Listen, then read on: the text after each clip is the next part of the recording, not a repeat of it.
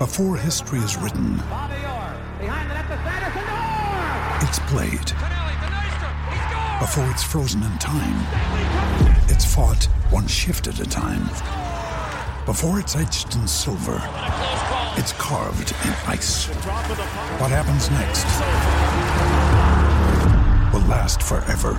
The Stanley Cup Final on ABC and ESPN Plus begins Saturday. This episode is brought to you by Shopify. Whether you're selling a little or a lot, Shopify helps you do your thing, however you cha-ching. From the launch your online shop stage, all the way to the we just hit 1 million orders stage. No matter what stage you're in, Shopify's there to help you grow. Sign up for a $1 per month trial period at shopify.com/special offer, all lowercase. That's shopify.com/special offer.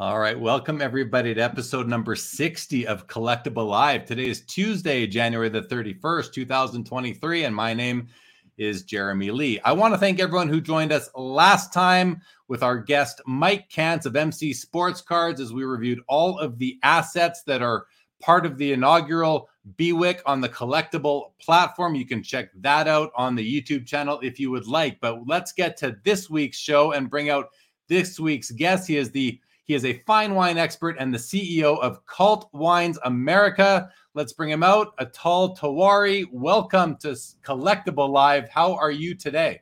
I'm doing great, Jeremy. Thank you very much. And thank you and Collectible for having me on today. No, you bet. It's nice to have you. I've enjoyed getting to know you a little bit over the last couple of days. And I want to let everybody know who is watching. Please feel free to post any questions, comments you have in the chat. But I'm going to ask you this first question to get started, Atul, which is wine truly a liquid asset? Good one, Jeremy. Good one. Thank you. Well, the answer to that is yes. And we'll learn more about it. But there's two ways that it's liquid.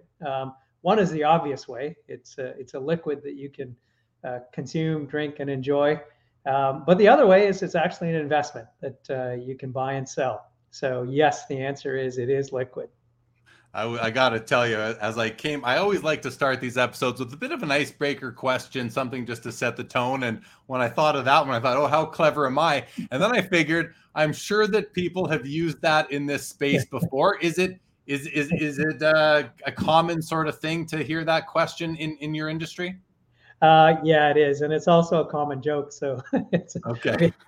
That's okay. We heard it before, but it's still funny every time. And I'm sure you will hear it again. Okay. Well, hey, it's good to have you. And so I have a lot of questions. And one of the ways I wanted to approach this episode with you, Atul, is that, I'm a sports card guy. Right. We've been doing, this is episode 60, somewhat of a milestone show for us here on Collectible Live this week. But, I always view other collectibles that are also investments through my lens, which is that of a lifelong, passionate sports card collector. And I'm kind of going to throw a few questions at you today that come through that lens. So get ready for that. Let's say a quick hello to Richard Price. Welcome to the show. Daniel A., good to have you. Your fix is sports cards right before your basketball game. We are talking about wine tonight, but Daniel, I assure you, we will be looking at wine through my lens, which is the sports card lens. Atul, I read your bio. You've got some significant experience in the world of finance. How have when you started Cult Wines, how has your experience in the world of finance helped you be better at what you're doing with Cult Wines in terms of servicing your clients and just building the business? Yeah. My background is I'm a reformed lawyer. So I practiced corporate and securities law That was a complete waste of time compared to what I'm doing now. But no, I'm just kidding. It was great. I mean, having been a lawyer, there's a lot of regulation in financial services, and that's where I was.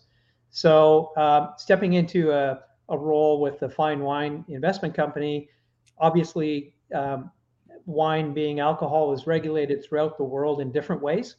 And so it's important to kind of understand your regulatory environment that you're operating in from that perspective. It's also important from the perspective of securities regulations. And so when we get to things like fractionalizing, in order to fractionalize something, you have to comply with securities laws. So that background, I think, helps. And then I moved from the legal world to the business world and was an executive in asset management for a large Canadian institution called BMO Global, and was on the asset management side. From there, I went to become the inaugural CEO for Vanguard when Vanguard was looking to start up operations in Canada. So that time in the asset management industry, I mean, invaluable, and learning to kind of work with clients on their objectives, understand their goals, their time horizons, and then learning how to match a portfolio to what they want to achieve and accomplish. And all of those things that go with investments around asset allocation, all of that comes into play at Cult Wines.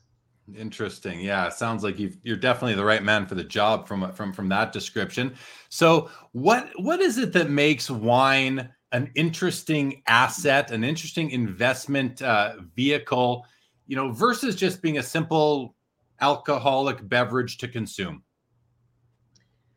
Well, there's plenty to wine. I mean, obviously, wine. It's if you like wine, it's a wonderful thing to enjoy, share with your friends and family, and talk about and learn about.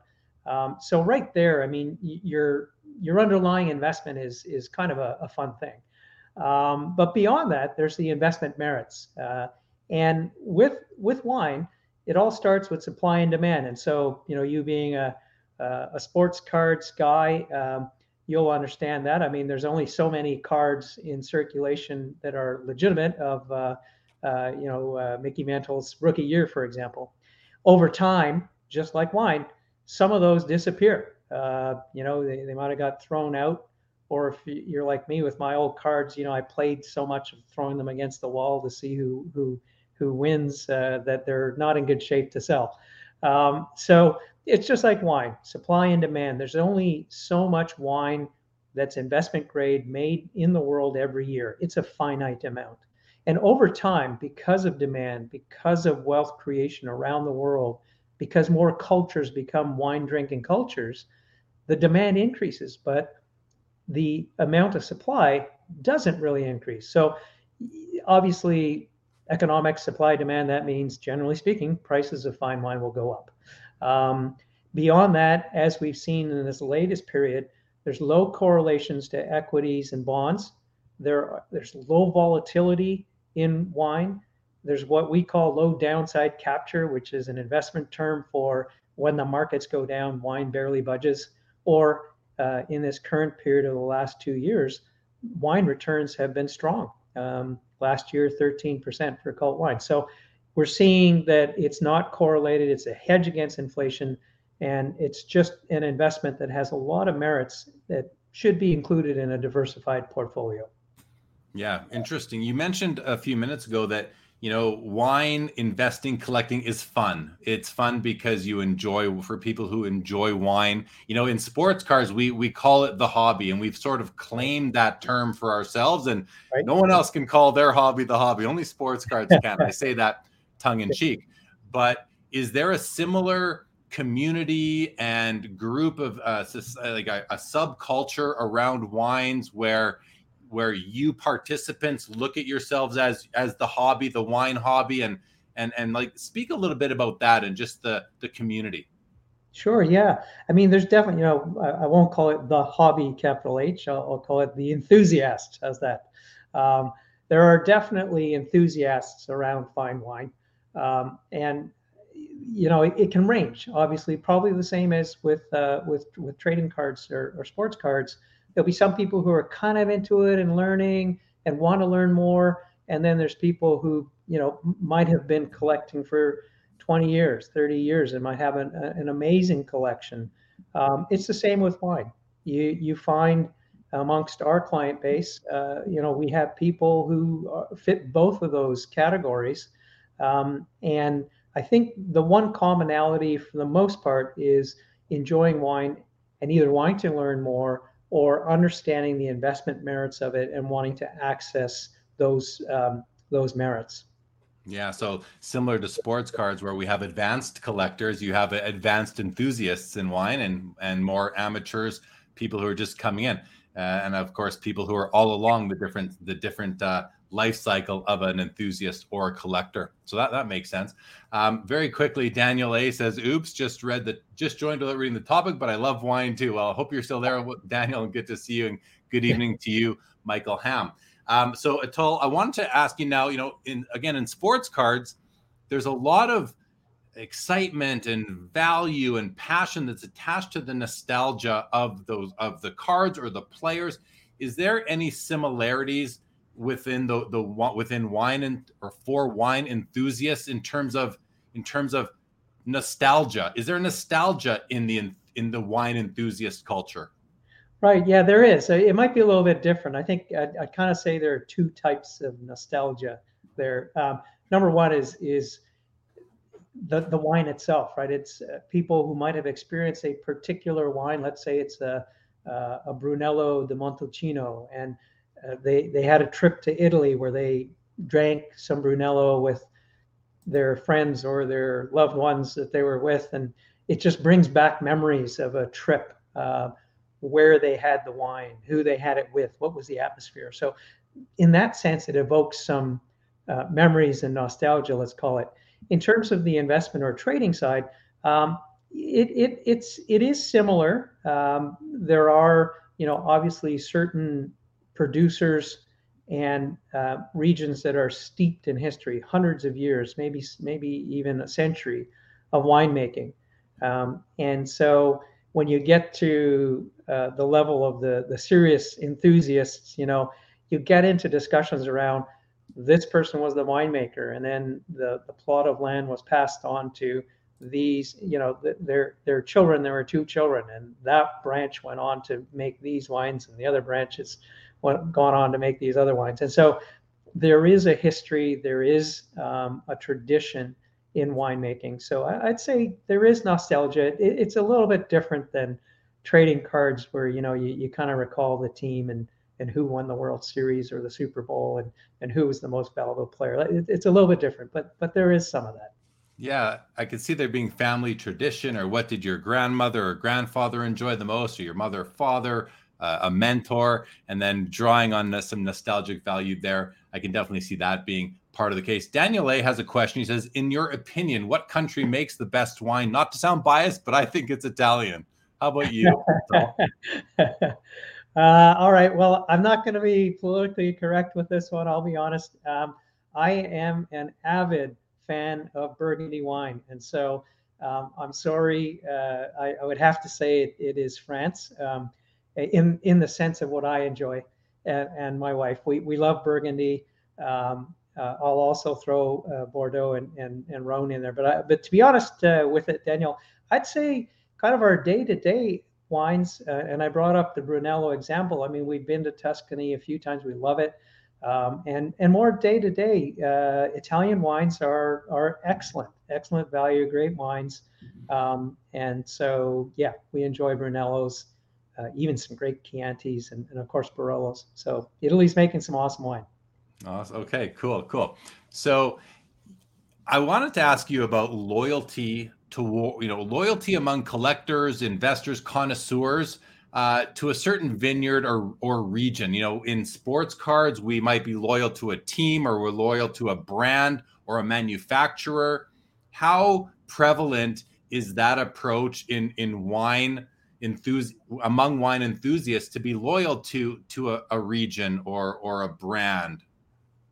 I think it's pretty prevalent. The more you get into wine, I think everybody has their own wine journey, Since Daniel asked the question, I can say I would say that all roads lead to Burgundy. You'll eventually get there, but that's my unique experience. And I started out with Bordeaux and California and Italy, and then found my way to Burgundy. So it's a great journey. I think people do have allegiances. I mean, you run across a lot of people who say, for example, I will never drink anything but California wine from Napa. And then you'll meet somebody who says, I will never drink California wine from Napa. So it all depends, which is kind of what makes wine kind of interesting. And it's the same with sports cards. It's everyone has a different approach to it, maybe a different affinity for things.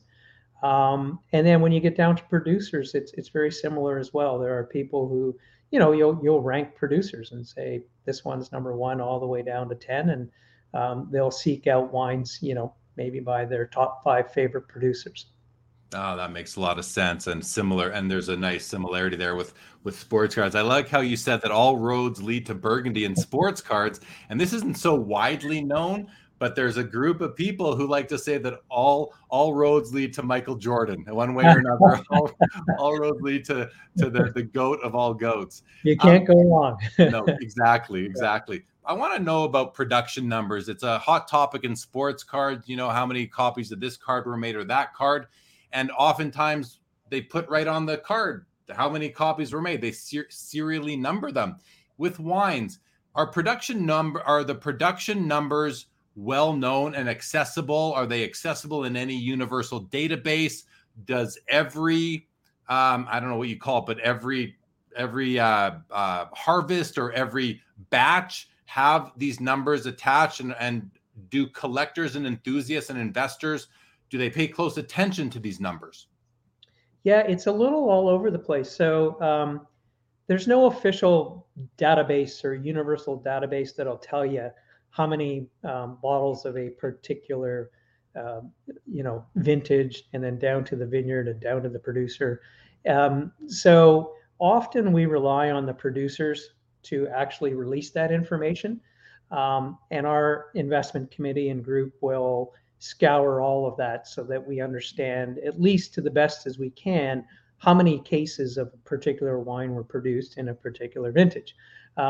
Because obviously that impacts price. Because wine is subject to the vagaries of Mother Nature. And, lately there's been early frosts that'll devastate, grape buds, so grapes don't grow, and you end up with a smaller production overall in certain regions that experience that. Or you have droughts in California or floods in Germany. All of this impacts how many bottles will actually be produced that year. So we do need to kind of collate that information from a number of different sources. But also importantly, there's another aspect that isn't quite as public, which is some producers may look at that crop and say, look, we have 10,000 cases. We're going to release 5,000 right now and keep 5,000 in our cellars to release later when we think maybe the price will be higher for us to bring it to market. So that's another aspect that there is no universal database for. And part of what we try to do is we'll get to this later, but having been in the business for 15 years, is you develop these relationships over time and try to learn as best as you can what amounts are created, produced, and what's being released. More similarities and parallels with sports cards. We know in sports cards, the manufacturer or the distributors actually will often hold back several cases of product until the value goes up, and then they can charge a little bit more. So I'm learning more and more about these parallels between the two asset classes, if I can call them that right now. A quick hello to Collector's Dream. Welcome to the show. Daniel wants to know, is there a type of grading system in terms of wine bottle condition? Obviously, that's a very important part of sports card collecting. Any sort of, does the condition of the bottle or the condition of the label on the bottle, are there any, is there value attributed to them in terms of their condition? There absolutely is, yes. So in wine, we don't have the same sort of independent, rating system like a PSA that you'd have in trading cards, but rather wine is sold through a number of different channels. And so it might go through auction, it might go through merchants, it might go direct to a private collector. And it's basically up to each of them to determine the provenance. When we say provenance, that means authenticity as well as how was it stored. Because if it was sitting, in a hot locker and cooking for 10 years, it's not going to be worth as much as something that you can prove has been professionally stored for 10 years with proper light, humidity, temperature. Vibrations are important.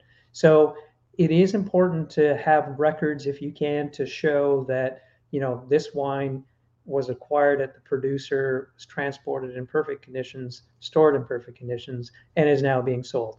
And I would say, much like other types of cards, maybe not sports cards, maybe sports cards, but say like a Pokemon packet, if you can sell a packet of Pokemon cards in their original wrappers, I assume that's worth more than individual Pokemon cards. The same goes for wine. So when we talk about the fine wine that we have for clients, it's always in full case lots. In other words, still in its original wooden case or original cardboard case, if the region produces cardboard casing. You don't pull out 2 or 3 bottles of the 12 and then go try to sell 9 or 10 of them. It goes as a whole just to preserve the value. Very similar to sports cards, unopened product where the investors want the whole case. They don't want one of the 12 boxes pulled out of the cases, or they don't want to, if someone is going to offer a box of cards, of packs for sale, you don't want to open up those packs and pull out a couple of packs and sell the rest of them. People want the original package. They want them in their original packaging so that that you're getting everything that would have been within a whole case. So I think it's a similar approach, but for somewhat there's differences in the reasons for it. It's not about how they were stored as much as it was, I want to make sure that the big case hit is still in that box of cards. So similar. I love these parallels, and I'm enjoying this approach to this discussion. Well, while we're on it, I might as well add another one. So we've got $350 million US in fine wine assets under management, and that is all actual fine wine. And so we acquire, we transport, we insure, we store, and then we'll actively manage a client's account for them. So the other thing we have to be very careful about, and it's the same in sports cards, it's the same in any collectible, is fraud. And I'm sure many people saw the Netflix show Sour Grapes, where a bad actor was able to pass off some serious wines and fooled a lot of people. So for us, it all starts with the buying program. We buy as close as we can. Initially, we buy as much from producers directly as we can, and then we buy from brokers and negotiants who are representing the producer, and then we'll buy from merchants and traders who have been in the business for decades or hundreds of years, because we can't afford to have a fraudulent bottle. And fortunately, knock on wood for us, 15 years, we've never had one. And you have to be very vigilant because they're out there, and it's the same in any collectible. It is the same. No, for sure. We definitely have that issue in sports cards, and it's I don't want to say it's nice to know that it happens in other verticals as well, but it's somewhat comforting to know that as a whole collectible society of collectors, we need to always be on like just well aware of what could be happening out there in terms of fraud. We're getting lots of questions, and I'm going to go to this one from the Luca Nation Network, and I'm just curious: is that Cage or is that Andrew? Let me know who you are, because I know it's one of the two of you. So Luca Nation says best long-term hold, and then I don't know these things. You know them, so I'll let you read them and let's hear what you think. All right, Luca Nation, this is good. Good questions. So traditionally, I'll try to be brief, but be as expansive as I can. So traditionally, the fine wine market has been dominated by European wines, French and Italian, and it's still very much so. when you look at our benchmark allocation, 35% is Burgundy, 35% would be Bordeaux, 10% would be Italy, about 12% would be Champagne, and then the remainder would be the rest of the world, including California. Now, interestingly, a lot of that, again, is historical, and most of the wine trade takes place out of London and Hong Kong. Traditionally, again, in the United States, the market has been an internal sort of domestic market where people get on mailing lists and a lot of the wine gets distributed out through these mailing lists. So that said, what we've been seeing for the last few years is an appreciation, let's say, for more American wine globally. So if you look at returns over the last couple of years, in fact, last year, Burgundy returned about 30%, Champagne about 20%, and then the next closest one was U.S. wine dominated by California at about 16 or 17%. So a long way of saying that American wines are starting to get, to where they should be, I think, on the global stage. So that's my long answer to your question. Best long-term hold amongst what you've got there. I mean, definitely Skriegel, definitely Harlan. We do a lot with Ridge Montebello, Opus One, and a few others along that line. And any cool ones on the radar? Well, I have one for you. It's not really under the radar. It's on the radar, but going to be a bigger blip on it as time goes on. But it's called Realm, Realm, Realm. So Realm's a great winery in Napa. Scott Becker runs it. I had the opportunity to see him about a year and a bit ago in Napa, and they're doing some amazing things, great wines. The prices are starting to appreciate, but if you find some, try it if you haven't already, and it's wonderful wine.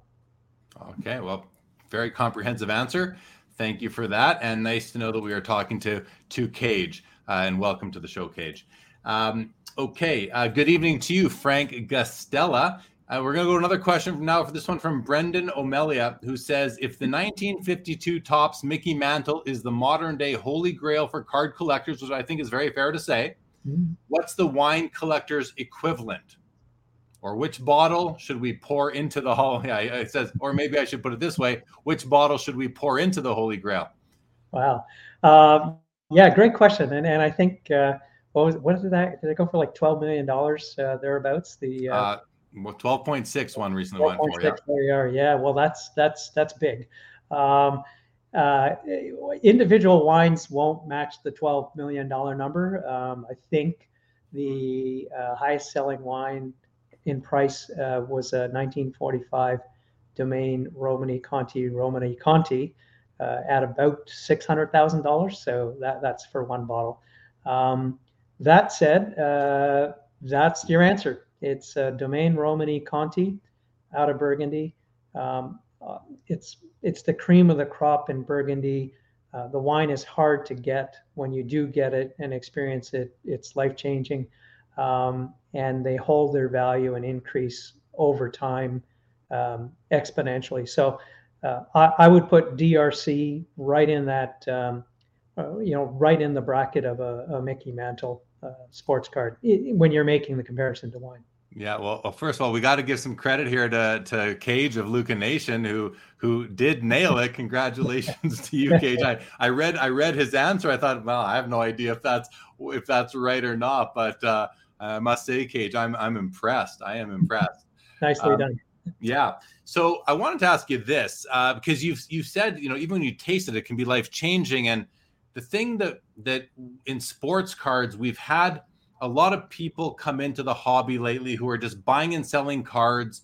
And we always feel like those of us in the hobby who are, and not just true collectors, but, if you're thinking logically, you understand that a sports card needs an end user. It needs its final home. It needs a collector to own it at some point in time. Otherwise, it might be a game of hot potato. You just might be selling cards over and over again among resellers, but eventually they should end up with a final owner.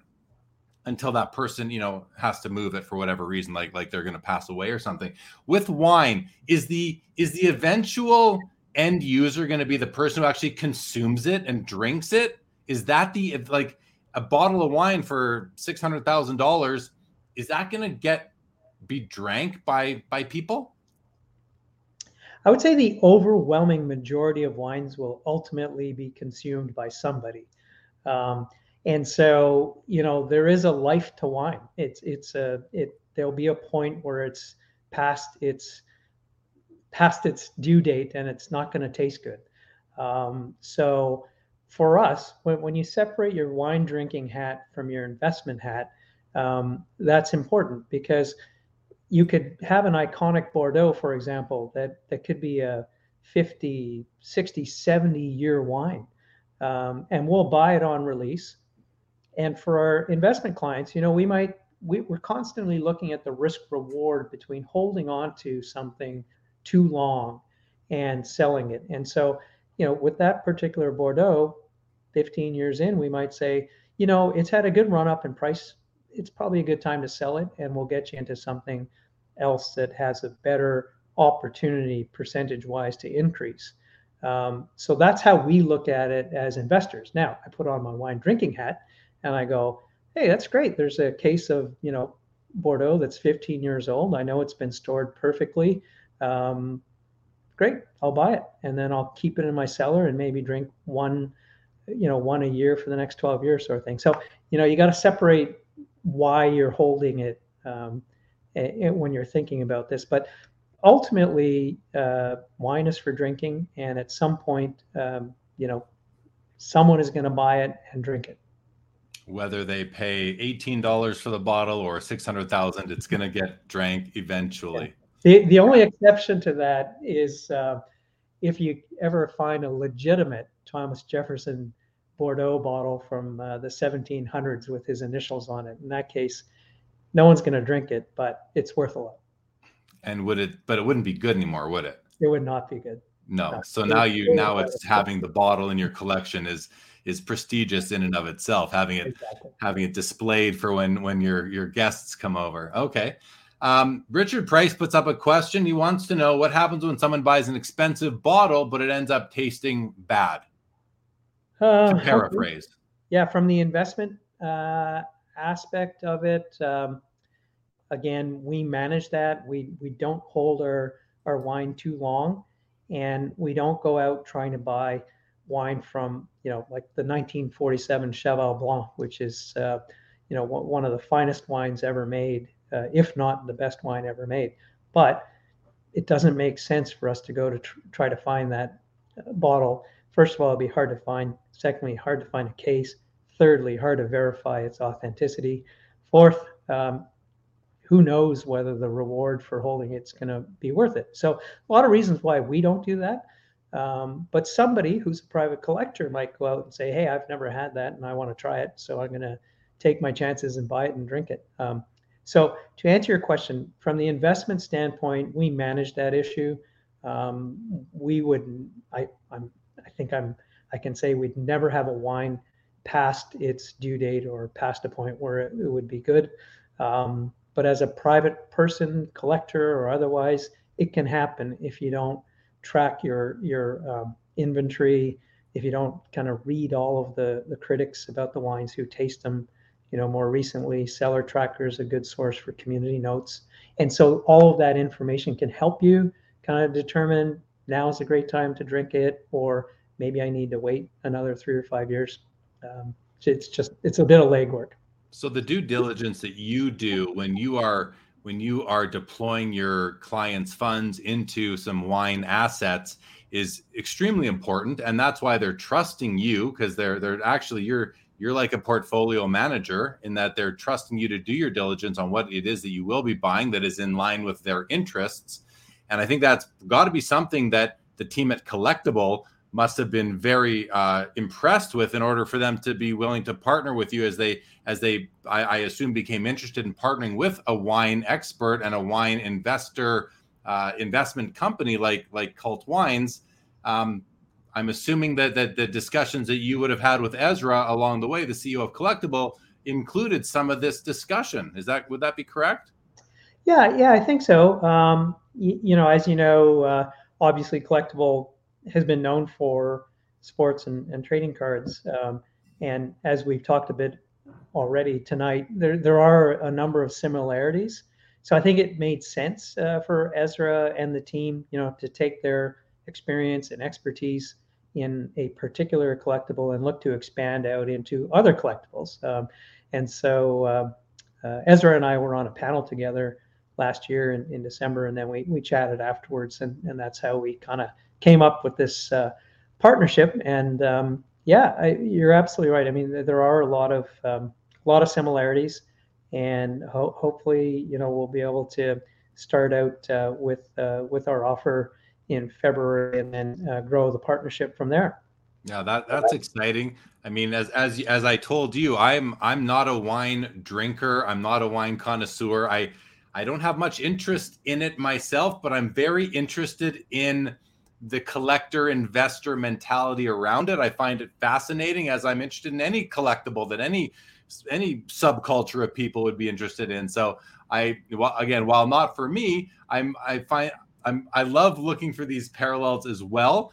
With that, Cage makes the comment here saying, "This is fun. I've been collecting wine since I got my first Screaming Eagle allotment in 1997.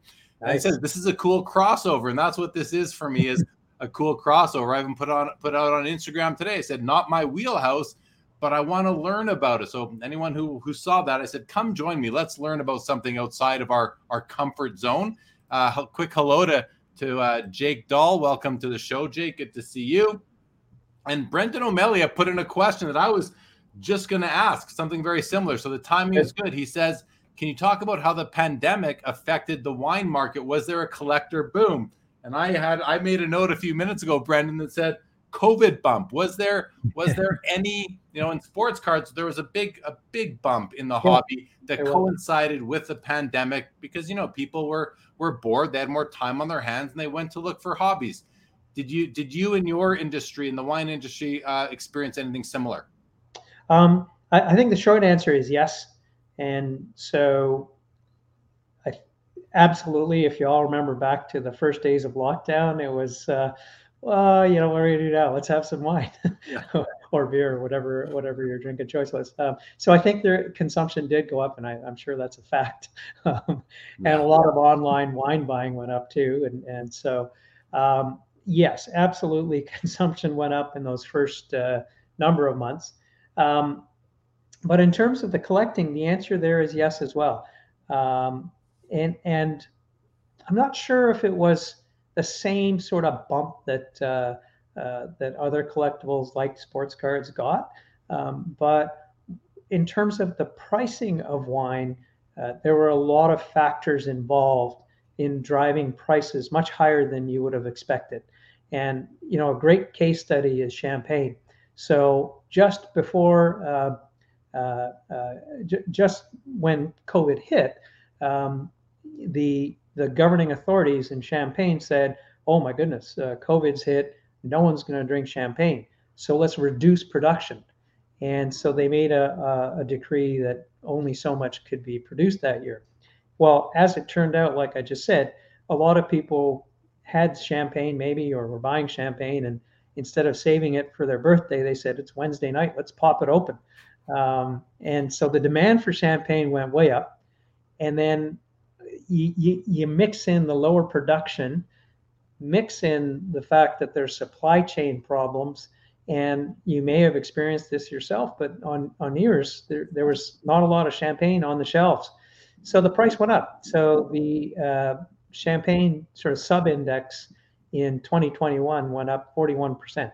And that was almost all driven by pandemic issues. So prices did go up in 2021 throughout all regions, and it was the same last year, not to the same extent as 2021, but still up there. The other thing was on the supply side. Producers had, for a long time, relied on restaurants and hospitality to sell their wine into, and then when all that was closed down, they realized, gosh, we need to build our private client business out a bit more. And so for us, for Cult Wines, we've got obviously we're direct to client at this stage, and we have a number of clients around the world. And so we benefited from also being in a position to help producers sell their wine into our client portfolios when they couldn't find outlets elsewhere. Interesting. Very, very interesting. I wanted to ask about the collectability of, we sort of touched on it before, but is there a market for empty bottle collecting, wine label collecting? Do people have people figured out a way to remove the labels from the bottles? Is there a, because again, as a collector of cards, that's more, I can see that because, it's smaller. You can put it in an album. You could, is there a market for label collecting or empty bottle collecting?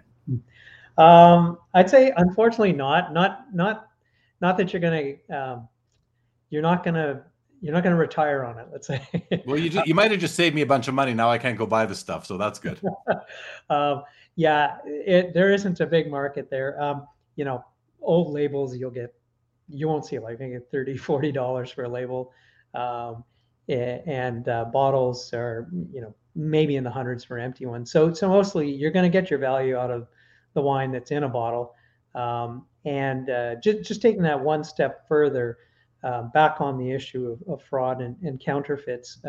I do know actually a lot of collectors and friends who will insist that their bottles be destroyed after an old sort of rare bottle is consumed for that reason. They don't want the bottle to fall into the hands of a counterfeiter who can then use that bottle and put in something that's not the real wine. So sometimes we do worry about that as well, which is if some old bottles are for sale, are people really buying it for investment, or is it for some nefarious reason? That's a really good point. See, learning. I love learning about this stuff. Cage asked a question a few minutes ago. Very. Let's do this one quickly. Best vintage, is it 1982? What region? What region, Cage? If you're still there, what region? Yeah.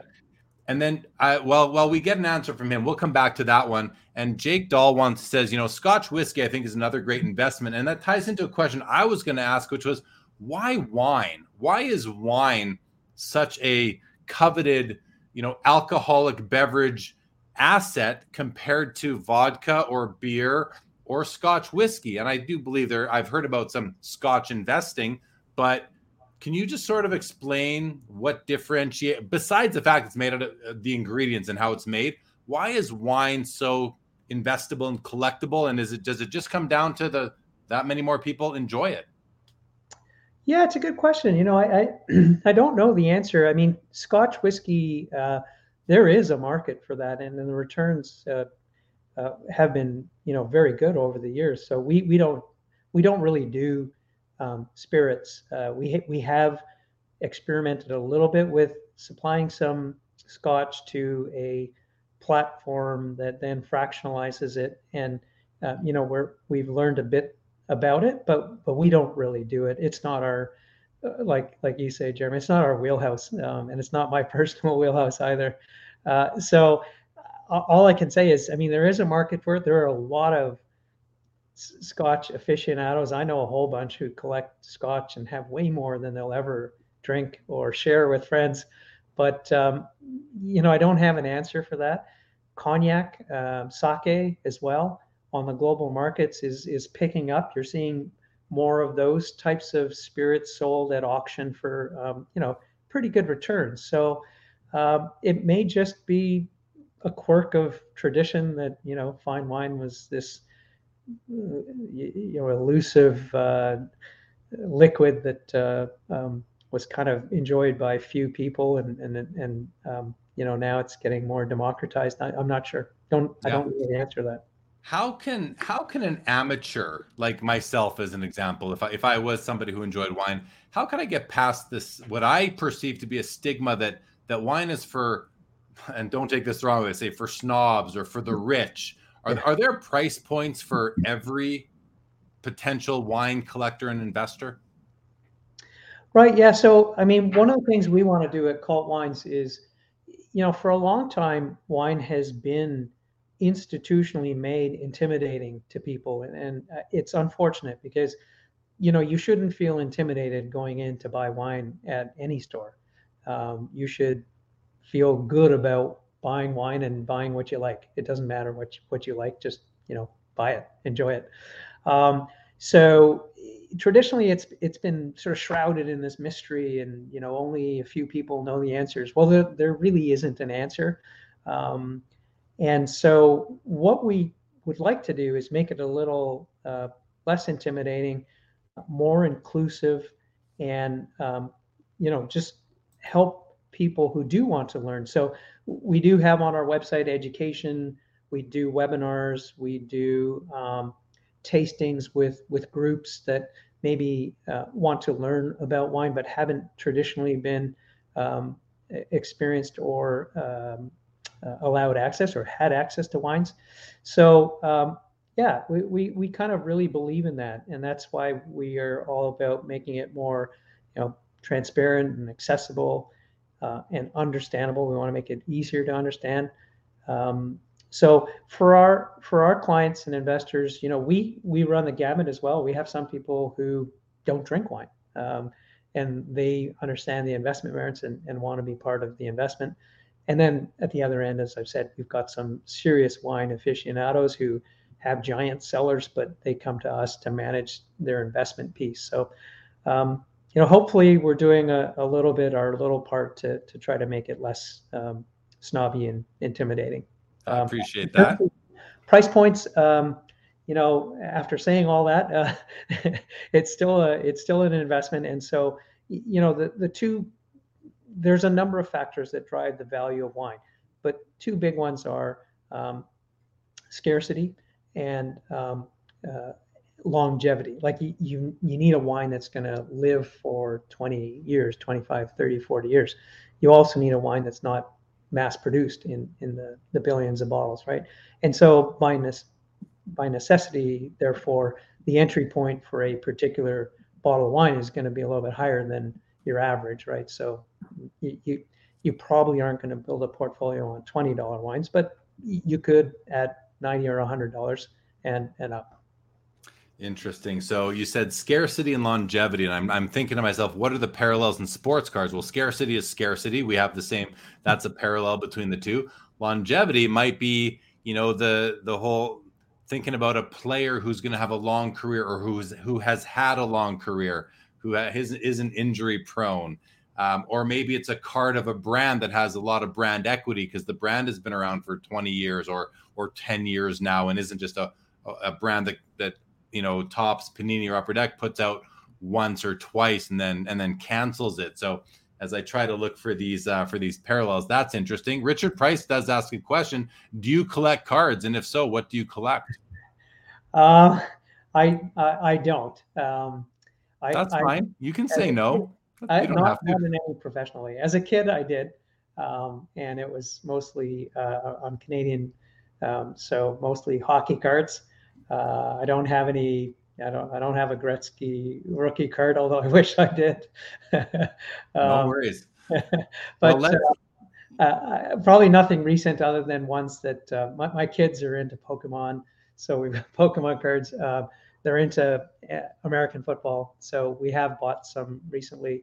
I know I'm going to get a lot of boos here, but the entire family is Tom Brady fan. So to your point, Jerry, I mean he's played in the league for a long time, and his cards obviously command some high values from the early years. So yeah, sorry, I'm not Makes quite sense. there yet. And that's a good reason. And if you're collecting Tom Brady, that would give me additional comfort in you managing some of my funds in the wine world, because you understand longevity and scarcity to the extent that it's a scarce Tom Brady card. Let's talk a bit about your company, Cult Wines, and learn a bit more about what you're doing there. I mean, you've touched on it throughout, but I'm going to just read out the questions I had for you, and I'm going to let you speak freely about them. So a bit about the history of the company, how you set yourself apart from other wine investment platforms, the process to get involved, and the services that you provide. please have at it. All right. So Cult Wines was started in 2007 in London, UK, by our current global CEO, whose name is Tom Gearing. So he and his father Phil started it 15 years ago. We now have, as I've mentioned, about 350 million US dollars in fine wine assets under management. We've got 7 offices around the world and about 80 people on the team. So that's a bit on the company. How do you get involved? Well, I mentioned a bit about this, and I won't go into the detail of onboarding, but right now we're mostly direct to client, and so we will onboard an individual, match a fine wine portfolio to their objectives, and then actively manage that portfolio for them. We are doing more things like we're doing with Collectible, where in this case for accredited investors, there's my lawyer hat, we'll have an offer out in February. It's almost February. That will be a BWIC plus opportunity to fractionalize. So we're doing more things with partners who will distribute wine as an asset class through securities, for example. Basically, those are kind of the main things you should know. We also have an investment committee. I'm on it. We meet quarterly. We set benchmark allocations. Like any other investment, it's important to be diversified. And so we do ensure that our clients don't put all of their eggs in one basket, and diversify out through different regions. One other thing I should mention is we do, that's the asset management side of our business. And we've been working in beta, and it's to be released imminently, is a trading app. So it'll be called Cult X, and it'll be we've put all of our inventory on the blockchain, and so through this marketplace trading platform, which will have all kinds of DIY materials for people who want to do it on their own, you'll be able to buy, sell, transact. You can do it digitally, or because it's a physical commodity, you can also take possession of it at any time. So those are some of the things that we're up to. Awesome. No, that's great. I want to touch on the partnership with Collectible again. So you mentioned that you're going to do an offering in the February version of the BWIC, the bids wanted in competition. Can you give us a preview? What is it going to be? A case of wine? Is it going to be a bottle? What is it? What region? What vintage? Get us a little bit excited about what's to come on Collectible, if you are able to. Yeah, we haven't finalized the entire let's call it a parcel just yet, but our focus will be on iconic Californians, and so you'll probably see some of those names that we talked about earlier, as well as some first growth Bordeaux. So we're going to keep it at the sort of tier A level on the first offer. Okay, very cool. And can you give me an idea of what the value of that basket would be? Now, I know a lot of what the BWIC does is offer price discovery. So I don't know if this is something you are not able to mention, but I want to ask in any event, like what sort of valuation would you put on this basket, or what are you shooting for in terms of this BWIC offering? Yeah, so we haven't, like I said, we haven't quite finalized all of the cases that we would have in there. So I really don't have an answer for you. I mean, I can say safely it'll be 6 figures, but whether it's kind of low to mid, we'll figure that out. We're still working on the logistics of it.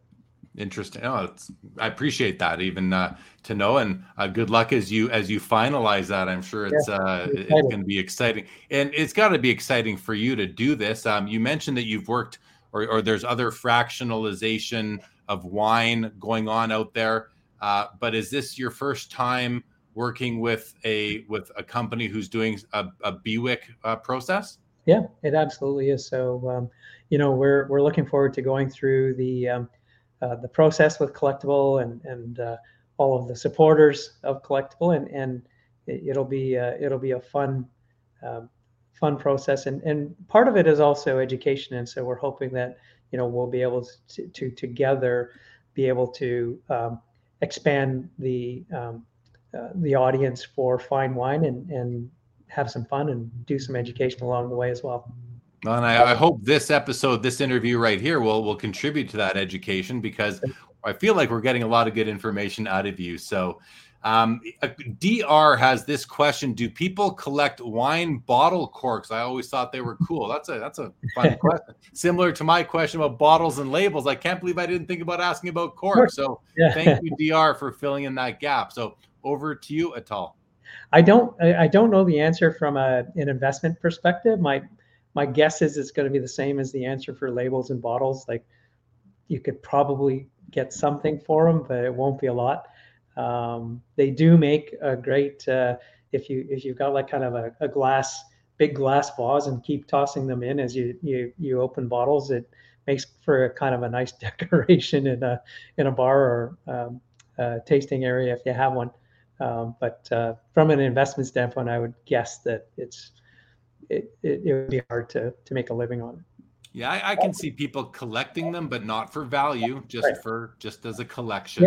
Yeah. And we used to collect a lot my wife and I, and on special occasions you'd have the cork and you'd write just kind of in pen on, this is birthday wine or anniversary wine, and then just sort of keep those corks. So yeah.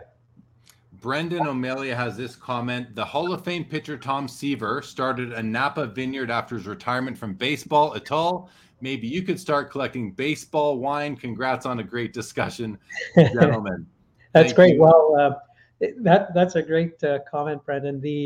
I'm sure everyone on this YouTube will have either come across or collected or wanted to collect LeBron cards or Dwayne Wade or Carmelo Anthony, and all of those guys are incredibly wine knowledgeable people, and if you follow their Instas, you see them drinking some fabulous wines in some fabulous places. But Atul, what about Wayne Gretzky's vineyard? He had a wine brand. He does, yeah.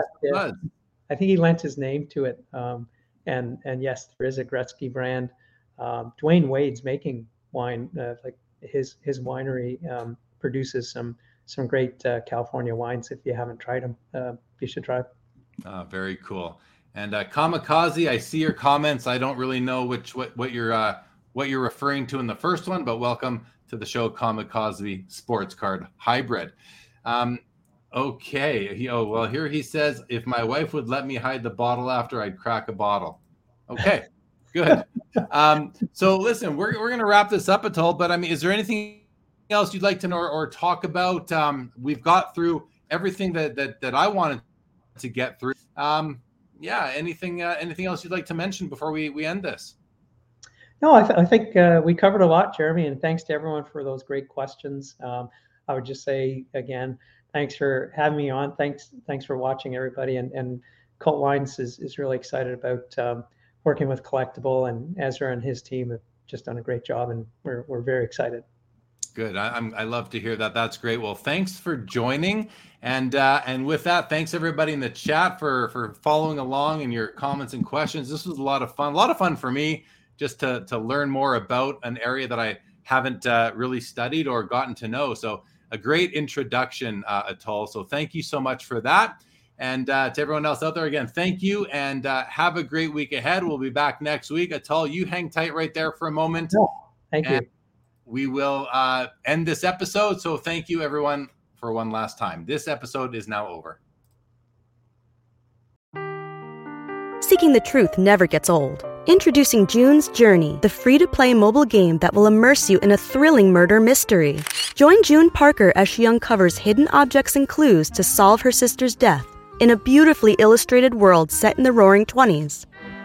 With new chapters added every week, the excitement never ends. Download June's Journey now on your Android or iOS device, or play on PC through Facebook Games.